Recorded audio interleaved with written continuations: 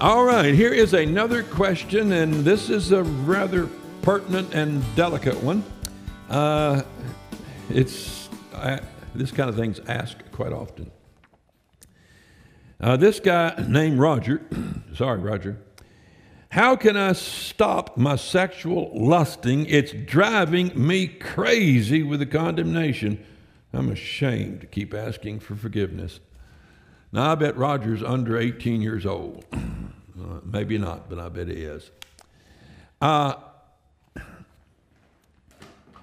word lust appears in the Bible 48 times. On several occasions, it's not something evil. He tells the children of Israel there's a certain sacrifice that they offer, that they would kill it, offer it to the priest, then take it home, cook it, and eat it. So they got to keep it and eat it. So he told them, when you get ready to make this sacrifice, whatever your soul lusts after, if it's a sheep or a cow or a turtle dove or whatever you want, take it to the priest and offer it, if that's what your soul's lusting after. So you get up that morning, your wife says, you know, I got a taste for some mutton. And he says, well, then we'll offer mutton today, because she was lusting after mutton. Now, that was not an evil thing to do, that lust. In fact, the Bible said that the Spirit of God lust. It said it lusts against the flesh. We'll read that in a moment. In other words, the Spirit of God wants to overcome defeat and strives against the flesh. But what happens when young man goes through puberty? You suddenly have a drive that is like high as it'll ever be. From there it goes downhill, basically. And it's still going downhill for me at 74. And I just want you to know I'm not at the bottom of the hill yet. But when you're a young man and you go through puberty and you have that drive, it's like getting a brand new fast car and being told you can't drive it for 10 years. Or it's like getting a new shotgun and told you can't. That's not a very good illustration. That's too close to, and you can't shoot it. So it's like having something precious and wonderful, exciting, the most thrilling, compelling thing that's ever been in your life. And you're told you can't use it for 10 years. 15 years till you get married. And girls won't understand. My wife is now past 50, and she still doesn't understand men. And I'm transparent, but she still doesn't understand men.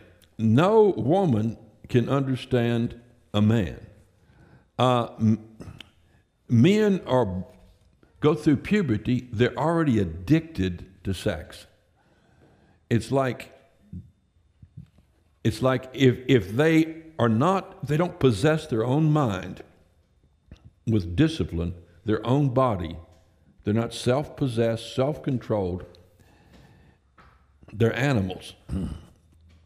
Just go to the average high school and look at what goes on, if you don't believe me. Go to the places the young people hang out and see what happens, where there's no morality, no God, no religion, nothing to control their actions, where it's not frowned upon culture. It's ugly. So what happens when a young man goes through puberty? It's natural to get these drives and these passions. It's totally normal. And so a lot of young men interpret the passion or the drive itself, the lust, if you would have it, as evil, because it makes them want to do things they know they shouldn't do. Let me tell you what, that's normal. It's normal for a young man going through puberty to want to do things that he shouldn't do. That's the way it is. And that sense will increase with provocation and decreases with almost nothing except really hard work and cold showers. And so this is a delicate question for this reason, in trying to talk to you about it. I don't want to cause young men to feel more guilty, to treat their sexual drive as if it were an evil thing, and live under self-condemnation. I want you to accept it as a normal, God-given drive. But at the same time, I don't want to give you permission to live in a state of lust. The propensity to lust is normal. The exercise of lust leads to evil. The feeding of lust leads to evil. The dwelling on the lust leads to evil. You see, I'm eating. I'm only eating about 7 hours during the day, and the rest of the time I'm fasting. So I'll eat my last meal, say about 3 o'clock in the afternoon, and about 5:30 or 6, I start going and pulling the refrigerator door open. My wife laughs at me. I don't get anything, but it's just, I got to eat. I'll walk in the pantry and look for some of those little seed crackers she's got that are healthy and whole grain and stuff, and they're just have sea salt and right kind of oils. They're just delicious. And or I'll pass by the oranges. I want an orange or an apple or a banana or some almonds. Oh, what I wouldn't give for a little handful of almonds. And so I have this drive, which is totally normal, but I say no to it. Now, and then I leave the kitchen. Because if I stayed in the kitchen and the refrigerator, I might decide that this is really a bad diet we're on. You ought not do this to yourself. Which we'll probably decide eventually anyhow. But that's what we're going through right now. I want to try that all meat 7 times a day later, okay? Barbecue. So if I were to feed that lust for the food, then it would get to a place to where it'd be easy for me to say, oh, this is a bad diet. It's not natural for me to do this. So I have to leave it. The Bible says, flee youthful lust. Youthful lust is taken for granted, guys. It's who you are. But you're supposed to flee it. That is, get out of the presence of that which provokes it. When I was in high school, I remained a virgin until I married my wife at age 25. I was 25. And she was 20, I guess. But when I was in high school, I had all kinds of crazy drives. But I recognized they were natural, but also recognized that I had a duty not to do what I felt like doing. Now, when I looked and saw a beautiful girl or well-made one, I had lust. But I didn't feed the lust. I disciplined myself to not look a second time. I disciplined myself to turn away and focus my mind on something else. So I didn't feed it to grow it, and I didn't allow myself to make it a pleasurable indulgence. In other words, something that I did to get pleasure out of it, thinking about it to get pleasure out of it. I didn't retreat or go there when I would lie down at night or alone or something. Now, my mind always wanted to, my body always wanted to, but I had to say no. And so I was able to have a natural God-given lust and not allow that lust to become well-informed and well-acquainted and to become a source of pleasure for me, to lead me to do something I shouldn't do. Are you following what I'm saying? So the question is, how can I stop my sexual lusting? It's driving me crazy with the condemnation. Now, it could be that the person asking this question is not really asking about lusting, but they're asking about some other act that they're doing or something that this natural human passion has led them or what they've allowed themselves to do. You stop sexual lusting the same way you stop getting fat. You starve it to death. You don't bring home tasty, unhealthy snacks, put them in your refrigerator, and then look at them. You get those things out of the house. So, when I was a young man, I did not watch any television at all. I'd walk in a room where someone had on and do this because they had commercials. And some of those commercials had some hot babes on there. And I am built to like hot babes. I married one. And she stays hot all this time. That's my grandson choking to death over there laughing. He can't imagine his 70-year-old grandmother being a hot babe. Well, you'll find out. Now, what was I saying before I got off track here? My wife said, get back to the Bible.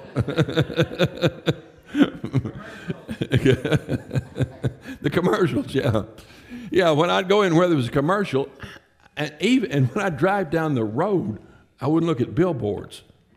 I did not go to the malls. You say, but that makes life rather difficult. Yes, it does. But it worked for me. I kept myself pure. I kept myself righteous. I didn't go to any movies at all because I didn't know what might pop up on one. And it didn't take much to set me off. So I had to keep myself and protect myself, protect my mind. Proverbs 6:20 says, my son, keep thy father's commandments and forsake not the law of thy mother. I hope you've got a father and a mother that commands you in the way that I'm commanding you now.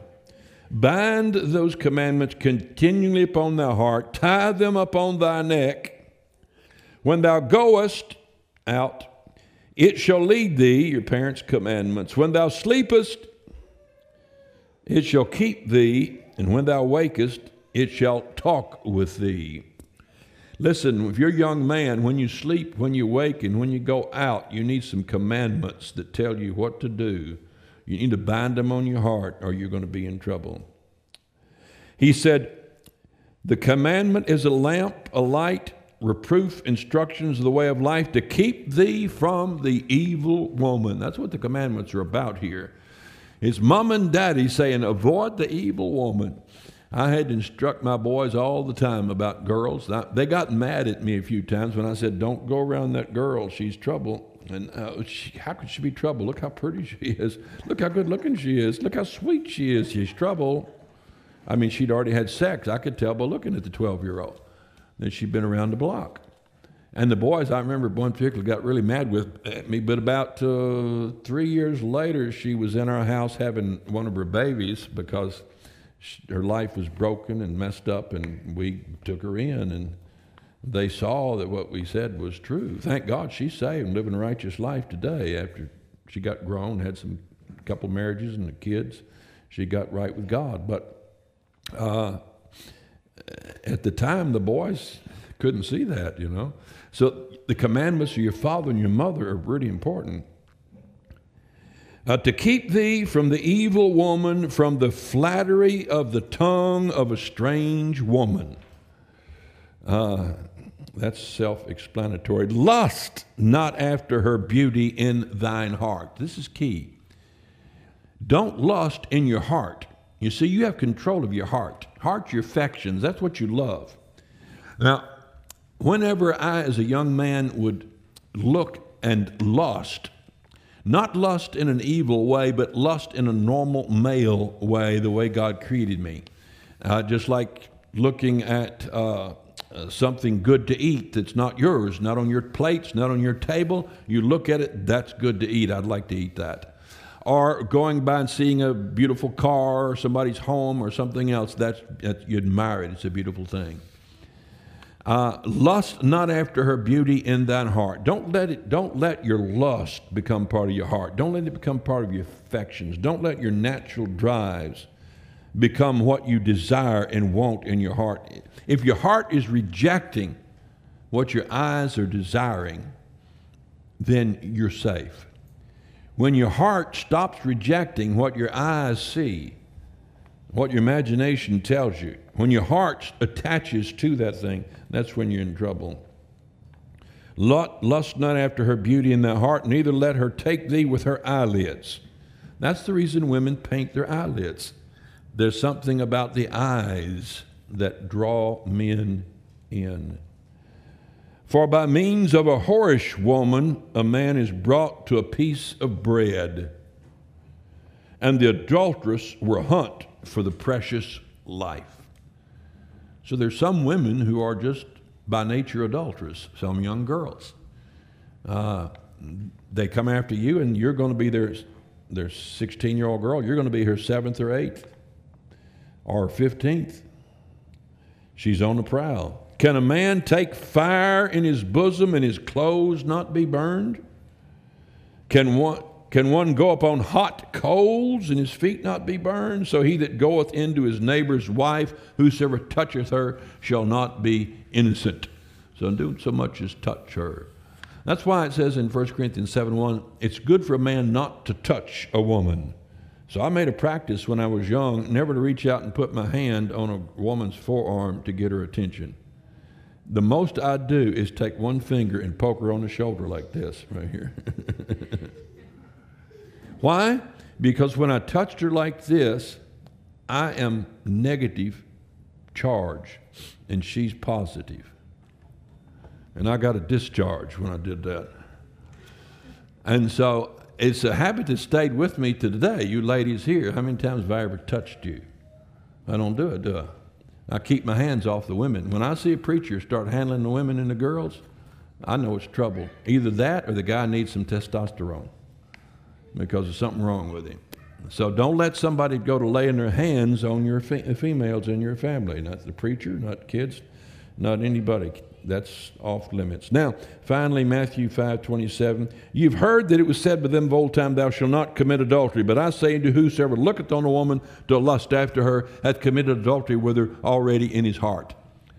So when you look and lust after her, that means that it's not just that you are a conscious sexual being who finds a woman attractive, but it's that you look at her and you, in your heart, you desire to have her. In your heart, you want to possess her in an illegitimate manner. Now, it's natural for a 19-year-old young man to look at a 17, 18, 19-year-old young woman and find her attractive in many ways, including sexually attractive, and to be drawn to her and imagine being married and what that benefits that might entail. That's a natural response, a natural feeling.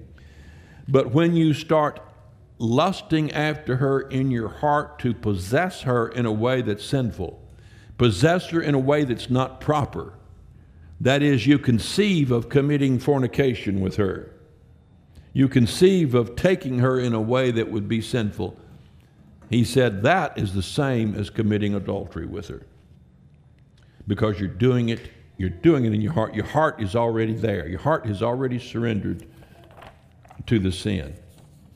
Okay, what I have here now is how to overcome your sexual drive and the flesh. And instead of going into that right now, I'm going to suggest that you get my series. It's free online. The book of Romans. It's audio series. Get it from No Greater Joy Ministries. And look at Romans chapter 6, 7, and 8. Listen to Romans 6, 7, and 8. Or I have a message called Sin No More. You get that and listen to that. There's quite a few others along that line, but those two right there will get you started and tell you how to overcome sins. That's as far as I'm going to go with that. That's it.